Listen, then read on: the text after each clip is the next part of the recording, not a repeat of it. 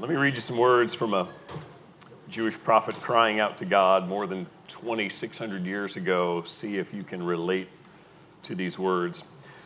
Wherever I look, I see destruction and violence. I am surrounded by people who love to argue and fight. The law has become paralyzed. There is no justice in the courts. The wicked far outnumber the righteous, so that justice has become perverted. We can echo those words. We can imagine hearing them being spoken today. That's out of the book of Habakkuk, chapter 1.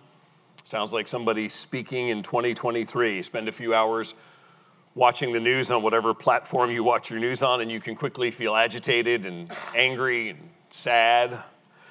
And now, put yourself in the first century, in the church of Thessalonica, the ancient city of Thessalonica, and the preaching of the gospel has just come to your city. The news of a Savior, Jesus Christ, has been proclaimed, and you have heard this gospel preach, and you have turned in faith to Jesus, and you are trusting in Him as your Savior. However, since you did, life has become very, very hard. You and your fellow believers are mocked for your faith in Jesus Christ. You've been ostracized by people who you thought were friends, in some cases even family members. You have this sweet experience of community and unity with your brothers and sisters in Christ, but there have been threats and even persecution from the rest of the world. Each day is difficult. Hatred and evil seem to be lined up against you. There's even a supernatural component to all this, and that it seems as if Satan himself is warring against you. Temptations are constant. You battle despair. You have questions about the very presence of God. Lately, there's even been confusing talk about the end of the world. Some letter has circulated claiming to be from the Apostle Paul that instead of bringing hope and truth has prompted fear that perhaps we're caught up in the middle of the day of God's wrath. Perhaps He somehow abandoned us, and so your hopes of deliverance are fading.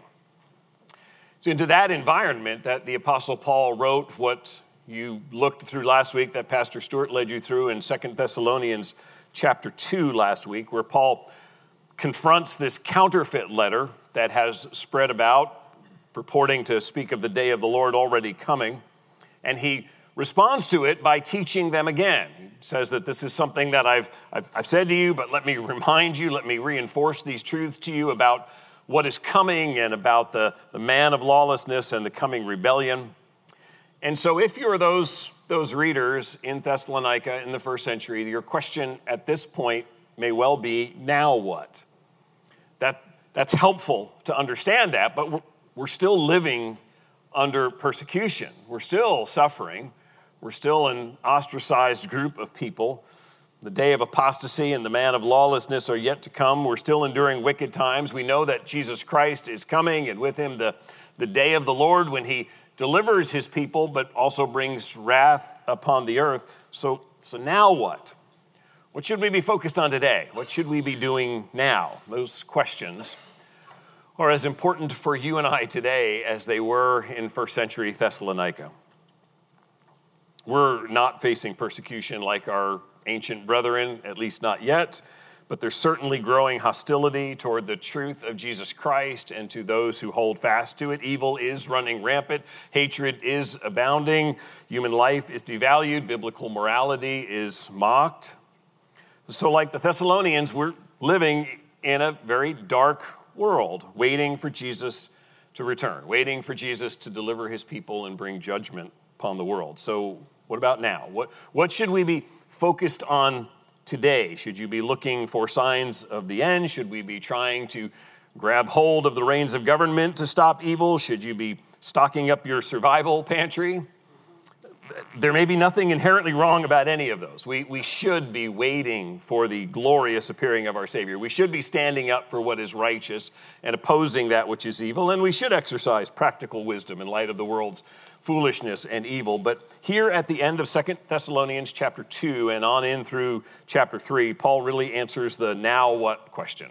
For people living in a dark and wicked world and awaiting the return of the Savior, and he'll do so in two parts. The first part by a positive exhortation. This is what you are to do, and that's what we'll look at this morning. And then the last part at the end of chapter 3 is a warning of what not to do, and we'll look at that next week. But for this week, this is all on the heels of what Paul has just spelled out concerning the coming apostasy and the man of lawlessness. Here is what should occupy our time and energy. 2 Thessalonians 2:13 down through chapter 3, verse 5 is what we're going to look at this morning. And God's word urges us toward three things as we live in this dark world, as we face hostility from unbelievers and await Christ's return. Those three are studying all that God has already done for us and is doing. Secondly, stand firm with confident hope. And third, serve God. So there's two parts to this section we're going to look at this morning. I'll read the first half to begin with, and this is 2 Thessalonians 2, verses 13 through 17. But, there's a key word we'll come back to, but we ought always to give thanks to God for you, brothers, beloved by the Lord, because God chose you as the first fruits to be saved through sanctification by the Spirit and belief in the truth. To this he called you through our gospel, so that you may obtain the glory of our Lord Jesus Christ. So then, brothers, stand firm and hold to the traditions that you were taught by us, either by our spoken word or by our letter. Now may our Lord Jesus Christ himself and God our Father, who loved us and gave us eternal comfort and good hope through grace, comfort your hearts and establish them in every good work and word. Word but, right there at the beginning of verse 13. There's the contrast now. So the preceding verses have been talking about a particular group of people. If you go back to verse 10, let's just see the contrast. He's focused on those, it says in verse 10, who are perishing because they refuse to love the truth and so be saved. Therefore, God sends them a strong delusion so that they may believe what is false, in order that all may be condemned who did not believe the truth, but had pleasure in unrighteousness. You should remember this from last week, as Pastor Stuart mentioned, that from our perspective here on earth, our under the sun perspective, there's that tension between the sovereignty of God and the responsibility of man, a tension that's sometimes difficult for us to fully grasp, and yet is perfectly clear in the mind and will of God and taught clearly throughout the scriptures. Man is charged with loving and obeying God, responding to God's truth and believing in him, but he refuses to do so, and instead, as it describes, he takes pleasure in his own sin. He loves his own unrighteousness, and he rebels against God. And so God then sends this strong delusion that condemns the unbeliever in his lies. That is the state of much of the world. But, verse 13 begins, but we are obligated to thank God for you, brothers. We've talked about them, those who are lawless and those who love unrighteousness, but you, brothers. There's this rebellious world happily walking in the darkness of its unbelief, but then there's you, brothers. And that's the contrast he wants to set. And the contrast continues even to the point that verse 11, he had said, for those who are rebelling against him, those who are not believing his truth, he sends upon them this strong delusion upon those who hate him. But then what he does in verse 13, he says, but you, brothers, look what God does for you. Consider all that God has done, that you are where you are, and what he continues to do. And verse 13 launches into this glorious list of all that God does in the lives of those who are trusting in Jesus Christ. And it is just a beautiful litany of his goodness. You are beloved by the Lord. You are chosen by God. You have been set apart, sanctified by his Spirit. You have been called to obtain the glory of Jesus Christ. You are being given comfort and hope and strength by God's grace. Let me read on into chapter 3, just because this list goes on. There's still more. Chapter 3, verse 1, finally, brothers, he says, pray for us that the word of the Lord may speed ahead and be honored, as happened among you, and that we may be delivered from wicked and evil men, for not all have faith. But the Lord is faithful. He will establish you and guard you against the evil one. And we have confidence in the Lord about you, that you are doing and will do the things that we command. May the Lord direct your hearts to the love of God and to the steadfastness of Christ. This catalog of all that God has done and is doing in the lives of believers continues. God directed his word toward you. God is able to deliver you from evil men. God is faithful and he causes you to stand. God can direct your heart to his love, to perceive his love, and to see the steadfastness of Jesus Christ. What Paul's doing here, and this is really important for us to see, because sometimes we sort of read Paul's prayers and we only see them as, well, that's what Paul prayed for that church. But he's very much teaching through his praying. He's using his explanation of how he is praying and giving thanks to God for them to model for them. In effect, he's saying, these things that I am praying for, I want you to know. I want you to meditate on these things. I want to bring these things to you. He doesn't simply say, I'm praying for you. He lists all of the things that he's giving thanks for because he wants them to think on these things and to meditate on them and to study them and to hold fast to them. We saw last week where Paul crushes the whole counterfeit movement, the counterfeit letter that has come and the lies that were disturbing their peace. It's important to expose spiritual lies. It's important to show what is wrong and what is attacking Scripture and to show why it's wrong and to condemn it. But for the believer in Jesus Christ, there's also the truth of what replaces those lies, the truth of what God has done. This is the Ephesians model of put off and put on. Put off this counterfeit stuff, this stuff that you've been told that's disturbing your peace, and put on the truth of who God is and what he has done. Meditate on what he's done for you. There are many people right now in our world whose hearts are darkened in spiritual delusion. They have rejected the good news of the gospel of Jesus Christ. But as for you, he says, you are loved. You have been chosen. You've been set apart by God, and he is giving you comfort and hope and strength. Paul is in effect saying, brothers and sisters, I know this is a hard season. I know this is filled with pain, and the human propensity is you are desperate to know when this will stop, when the end will come. And Paul's able to speak from real life experience. He's able to say, I understand. Been there and still doing that, still suffering for the sake of Jesus Christ.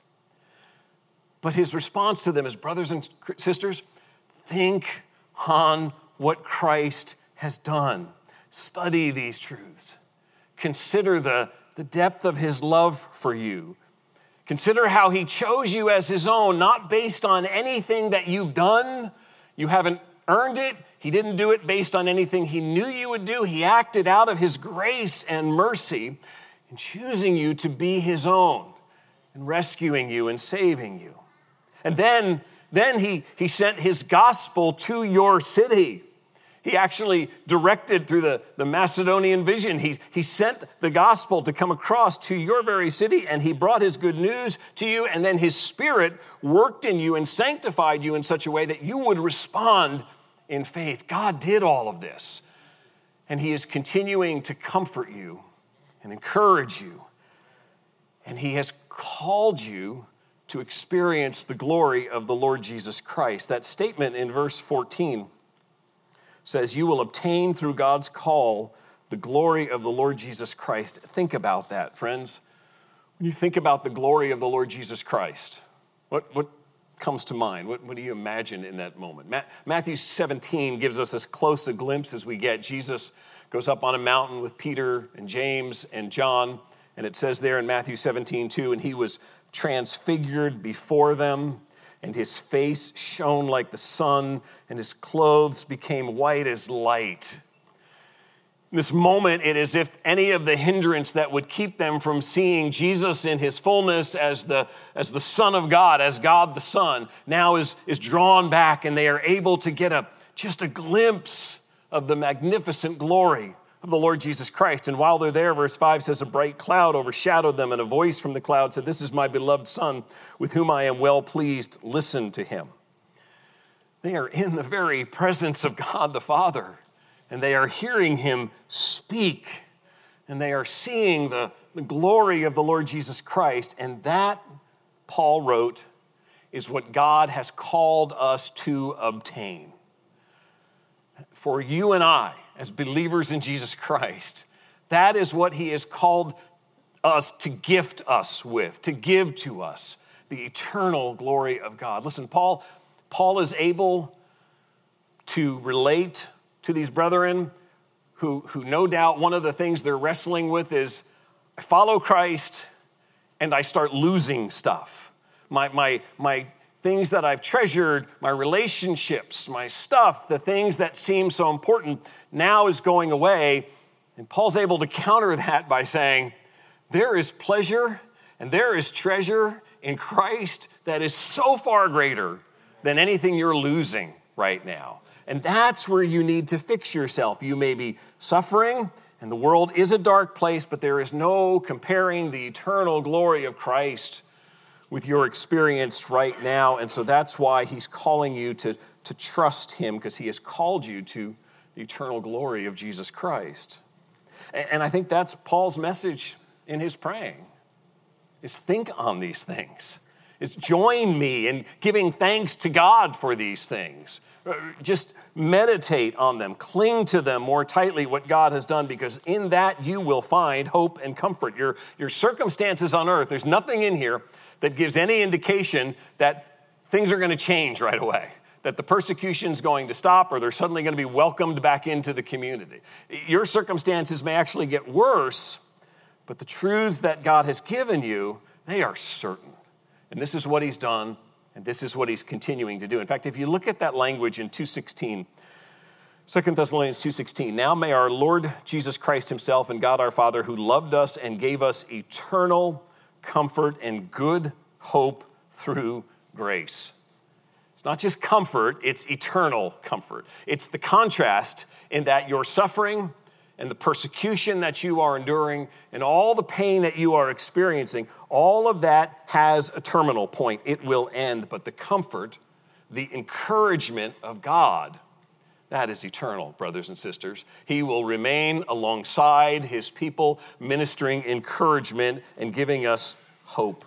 Think about the last time that you were overwhelmed with discouragement, with anxiety, the last time temptation felt like it was sinking its claws into you. Where'd your mind go? What did you dwell on? What did you focus on? What did you begin to think about? What consumed your thoughts? Were you thinking about just how discouraged and lonely and sad you felt? Were you contemplating how often I've fallen to this temptation before and just preparing for failure again? I think the exhortation here via the prayer that Paul is giving is consider what God has done already. Think on these truths that God has loved you, he loves you, he has chosen you, and he is urging you to give thanks for these things, for his work in your life, his setting you apart for faith, his comfort, his hope, his strength. There should be no end to our meditation on the things to be thankful for, even in the midst of everything else seeming to go wrong. One other brief point we ought to see in verse 13, and this is just extra bonus theological point in verse 13 that I think is really great to see. But we ought always to give thanks to God for you, brothers, beloved by the Lord, because God chose you as the first fruits to be saved through sanctification by the Spirit and belief in the truth. When he says Lord, beloved by the Lord, he makes it clear in verse 14, he's talking about the Lord Jesus Christ. And so what we see in this passage is loved by the Son, chosen by the Father, set apart by the Spirit to respond in truth. It is not a verse that says, and here is the Trinity, but it clearly is the Trinity. It is God in his kindness showing God, one God in three persons, all actively engaged in our salvation. That Jesus loves, God chooses, the Spirit does the work of setting us apart is a marvelous picture of the Trinity at work in saving his people. All right, look again at verse 15. I want to move on to the second point. So then, brothers, stand firm and hold to the traditions that you were taught by us, either by the spoken word or by our letter.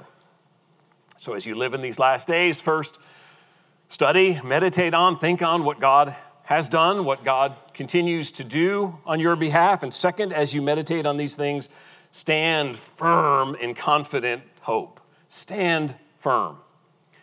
When he says in verse 15, stand firm and hold to the traditions, these are the first two direct exhortations in all of 2 Thessalonians. He's instructed in a number of ways already how believers are to live and what they're to do. But these are the first two imperatives, and it is his first sort of call to action specifically to the Thessalonian believers. And it starts with, so then, or you could say, consequently. In other words, think on all that God has done. And as you think about what God has done, therefore, consequently, being reminded of who God is and how he has loved you and chosen you, therefore, stand firm. Be rooted in truth. Don't be tossed around by these, as Paul would say in Ephesians, winds of doctrine or man's cunning, like the counterfeit letter that caused so much sorrow. Since you know who God is and what he's already done for you, stand firm, and you will do that, in fact, he says, by holding fast to the truths that you've been taught. You will stand firm as you hold fast to that which has been given to you from the Lord Jesus and through the apostles, to that which we would look at as the words of Scripture, as the Word of God. And we will stand fast as we hold to that. And so Paul's urging the Thessalonian believers, be grounded in what you believe and stand there, and despite the chaos and the evil of the world. We need to get this, brothers and sisters. This is not just for the Thessalonians. Remember the context here, Paul had just reminded them of sort of what lies ahead, looking ahead to the end times, assuring them that you're not in the day of the Lord. Jesus will return. He will return for you. The day of the Lord is still to come. God is still in control. And his very first exhortation to them after giving them that particular teaching is not, therefore, prepare for the worst. Therefore, look for signs of Jesus' return. Therefore, fight back against your persecutors. The first exhortation is, stand firm as a follower of Jesus Christ and hold fast to his truth. Again, nothing wrong with practical steps to prepare yourself, to protect oneself for whatever may come. But even in that, we need to be acting out of a faith that believes these truths, that our God is in control, that our God has already done all of this magnificent work. The God who loves me, who chose me, who set me apart, who called me, who strengthens me, he is in control. And so I can rest in him. I can stand firm no matter what happens, even in a world that is fully upside down in terms of its thinking about morality and its attitudes towards evil. I, by God's grace, can stand in an unwavering way as a follower of Jesus Christ and hold fast to his truth, because I believe that truth defines who I am. This thought from verse 15 really carries into chapter 3, but what he does in chapter 3 is he also couples it with a reminder that his exhortation to stand firm and hold fast is not separated from the grace of God. That I'm not telling you to do something that you're not also empowered to do, or that God won't already do at work in you. So it's not your willpower or strength that accomplishes this. If you look at chapter 3, verse 3, he says, the Lord is faithful. He will establish you and guard you against the evil one. And we have confidence in the Lord about you that you are doing and will do the things that we command. One of the great themes that's in this passage from 2:13 down to 3:5 is stability. It is rock solid firmness. Again, remember, this is all started by this counterfeit letter that has shaken them and has caused them to be unstable, to be not sure of what they believe or what they're living in. And so there's been all this counterfeit teaching that's tossed them around. And Paul says, this is what's true. This is what your identity is in Christ. This is what God has done. Your eternal standing is based on a God who loves you, who chose you, who set you apart, who called you, and who is strengthening you. Therefore, what we keep seeing in this passage, 2:15, stand firm. 2:17, may the Lord establish you in good works. 3:3, the Lord will establish you. 3:5, may the Lord direct you to the steadfastness of Christ. Over and over again, we see stability that rests in hope. You see verse 16, that all of this, verse 16, may our Lord Jesus Christ himself and God our Father, who loved us and gave us eternal comfort and good hope through grace, comfort your hearts and establish them in every good work. That the steadfastness is based on the comfort and the good hope that God gives. That phrase, good hope, that's the only time that it shows up in Scripture, good hope. So it's an unusual phrase, but it's not unusual for Paul to use it because we've found that in Greek documents that were corresponding to this same era in time, that was not an unusual phrase, and it was often used as a reference to the afterlife. It was kind of a sort of good luck. It was, good hope for life after death. May you have a good hope for what comes after you pass. And so it's entirely fitting that Paul appropriates it here when he's just spoken of the believer's eternal comfort and the coming experience of the glory of the Lord Jesus Christ to say, we truly have good hope. God has given us a certain hope. We're not saying it just sort of unsure, speculating, wishing you the best.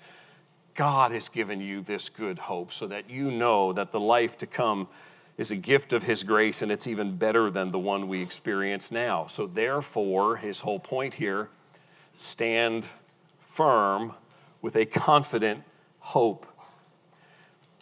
Having stability, standing firm in Jesus Christ, should be a distinctive that marks us off as believers in Jesus Christ. They will know we are Christians by our love, as we love the brethren. There's lots of ways in which they can see Christ, but one of them should be our stability in Christ. In a world that is full of chaos and evil, our steadfastness to believe what God's word says and live it out should be part of our testimony to outsiders. People should be able to see that we are not frightened by the times. We are not swayed by whatever the latest philosophy is. We're not confused by man's ideas about life after death. We're not moved away from our faith by some threat of persecution. We're not in a panic about new laws or new governments or radical forms of evil. No matter what changes, our faith remains secure in a holy creator God who saved us from our sin. And so therefore, we should remain in our steadfastness, fixed on his righteousness, fixed on doing that which is pleasing to him, that which demonstrates his holiness. We stand for the truth even when it's under attack from many sides. The Lord will establish you. So hold fast to the truth and stand firm in it. So as we live in this dark world, facing the hostility of unbelievers, awaiting Christ's return, we should be studying what God has done for us, standing firm with a confident hope. And finally, number 3, we should be serving God. We've seen Paul pray for the believers to be established in every good work and word there at the end of verse 17. And that prayer, as I said, is based on the preceding eternal comfort and good hope that comes from God. What he's doing there is saying that God, by his Spirit, ministers within your soul comfort and hope. God, by his Spirit, brings to life his truth, and he brings encouragement and a certainty about eternal life. Now, what he says in verse 17 is, may that inner sense of confidence in God and rest in him, may that peace that we experience now produce fruit that's seen in our works and our words. Now may our life in an outward way reflect our comfort and our hope. And this prayer for believers is not isolated to first century Thessalonians. This is to all of us as we live in these last days, that we are to be serving God. This will make even a little bit more sense when we get to next week's passage, which is the very last part of chapter 3, when you see the warning against what believers are to stop doing, to tell them to stop doing this. The ESV heading on that last section is warning against idleness, and that really does sum it up well. Because if you put yourself in the shoes of the Thessalonians, and you've been given this teaching, and you know that suffering is still inevitable, still likely to continue. The Lord is coming. I don't know when, but he is coming. It's easy to imagine that while facing persecution, while waiting for Jesus to return, the temptation is to withdraw, to disengage, to not be involved about the works and words of Jesus Christ, but rather to just sort of pull back and hunker down. That's why the warning against idleness we'll see is not just he doesn't just shift gears and suddenly talk about their work ethic. He's talking about something that's developed out of their misunderstanding of the teaching. And they've become idle because they just pulled back. For you and I, the temptation is similar. And I think for you and I, we've got a culture where work and school and the public square are all becoming increasingly hostile to biblical truth and biblical morality, and it is tempting to be quiet in our words and our works. It's tempting to just want to blend in, to not deal with the conflict, to not stand out as a Christian, as somebody who follows after Jesus Christ and believes. Do you really believe all of this stuff in the Bible? Have you ever had that kind of question? Do you really believe this stuff is true? And the temptation is to just want to blend in. If I don't stand out, if I'm not living it out too loudly, this won't bother me. And that's precisely the approach that Paul is urging against when he says, may the Lord establish you in every good work and word. May the Lord give you strength from the comfort and hope that he gives you so that you would live godly lives no matter how great the threat there is because of what you believe. No matter how eager you are for Jesus to return and rescue you, your words and deeds now still need to reflect Christ-likeness in all that you do.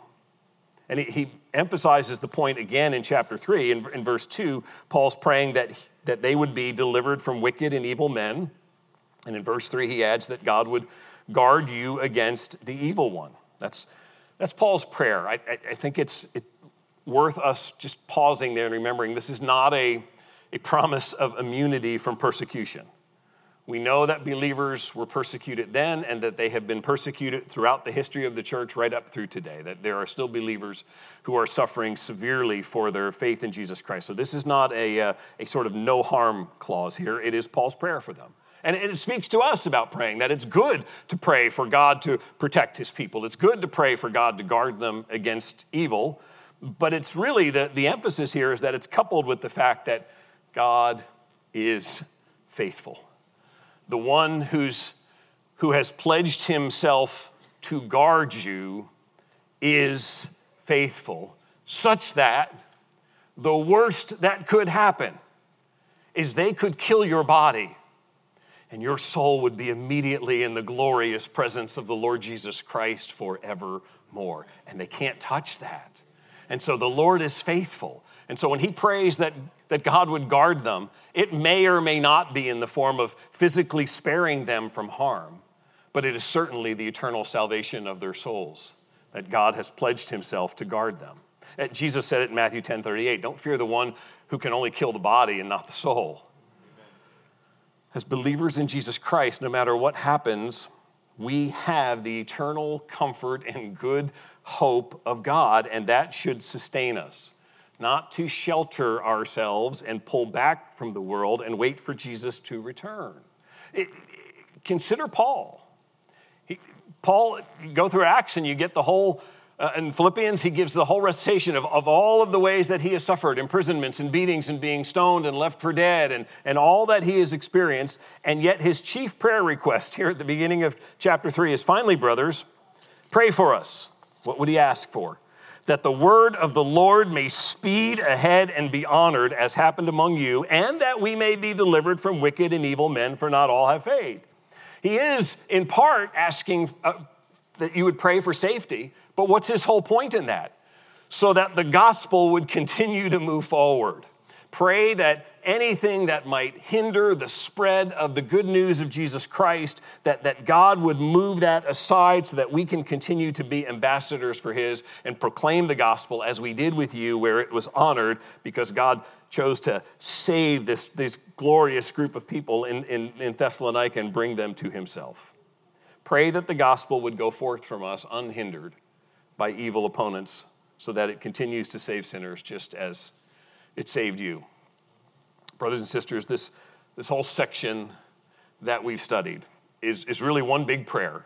Typical Pauline fashion, it'll kind of go on a little bit and it'll wander around a little bit, but it's prayer and thanksgiving, and he's teaching us through it. But I think the fact that Paul prays like this should remind us, going back to what we said at the beginning, what Stuart said to you last week, it reminds us on the one hand that God is sovereign.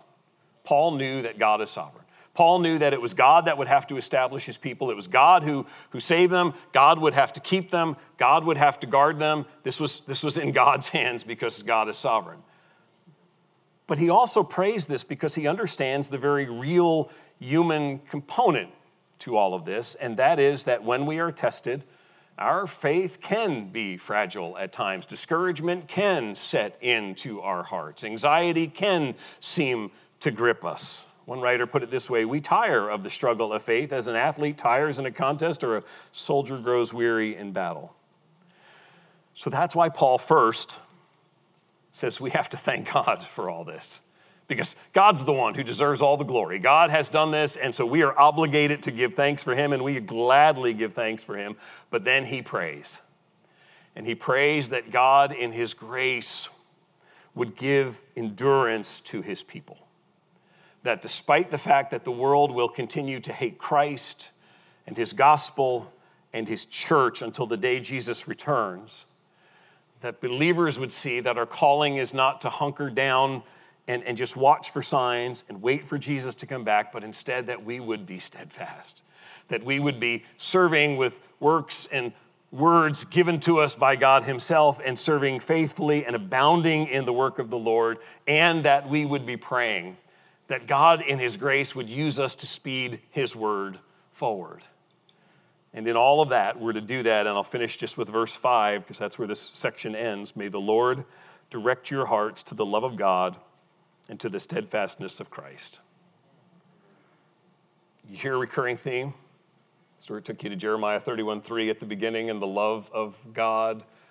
We've been singing about it. Paul said, the Lord loves you. And here at the end, what does he say? He says, I want you to be steadfast. I want you to be pressing on the work of God. May God direct your heart to know how much he loves you, to know how great his love for you is, that you would be motivated, driven, pushed forward by the fact that the Creator God loves you. And, he says, the steadfastness of Jesus Christ. When we are tempted to grow weary, when persevering feels really hard, when endurance is just not there, who does he put before us as the model for us to see? He says, look to the steadfastness of Jesus Christ. Your Savior already endured suffering to the point of death on the cross in your place, and you now are joined to him. He is in you. You are in him. And by his Spirit, he is empowering you to continue to walk like Christ. And he is now giving to you and I the incredible privilege to follow in his steps. Amen. Let's pray. Lord Jesus, we have come to meditate on your truths, and your truths drive us to give praise and thanksgiving to you. God, we thank you for rescuing sinners. We thank you that the work of salvation, as described here in this simple prayer of Paul's, is one that is reflective of the love of the Lord Jesus Christ, the election of God the Father, the sanctifying work of the Spirit, to remind us that It is not because we earned salvation. It is not because we figured something out that others didn't. It is because of your grace and your mercy that you set us apart to be your own. And so we come before you not boasting, but just filled with gratitude. Thankful that our hope and our comfort is eternal. Thankful that our calling is to obtain the glory of the Lord Jesus Christ. It is beyond our own comprehension that we would somehow participate in any way in the glory of the Lord Jesus Christ. And yet you say it here again, that is just a part of our inheritance in Christ. And so thank you. Thank you for the grace and the strength and the endurance that gives to us, cause us to stand fast. Lord, you know the brothers and sisters in this room, what they are enduring, the challenges they are facing, maybe even hostility that some are enduring in the workplace or from friends or perhaps even from family. Lord, I pray that whatever the outcome of that here on earth, that you would cause my brothers and sisters here to stand fast on your truth, to be a light that shines, that demonstrates stability in Christ. Not because we're especially strong or have willpower, but because of all that Jesus has done. We pray that people would see in us a stability that rests in Christ and trusts him for all that will come our way that is good. Lord, I pray for anyone listening here this morning, listening online, who is not finding hope in these words, who is not feeling that they have comfort, whose sentiment is much like the first century Greeks and seeing good hope as just sort of the potential for something after this life, but not being certain of what that is.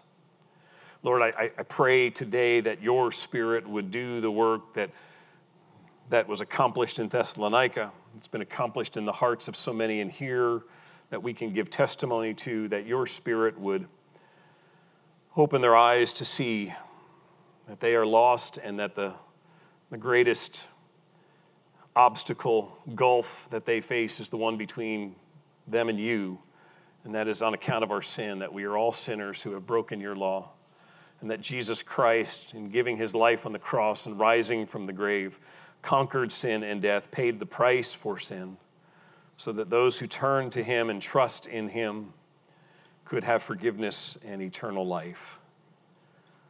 Lord, thank you for the gift of salvation. Thank you for the gift of steadfastness. Equip us now to, in word and work, bring honor and glory to your name. And we pray it all in Jesus' name. Amen.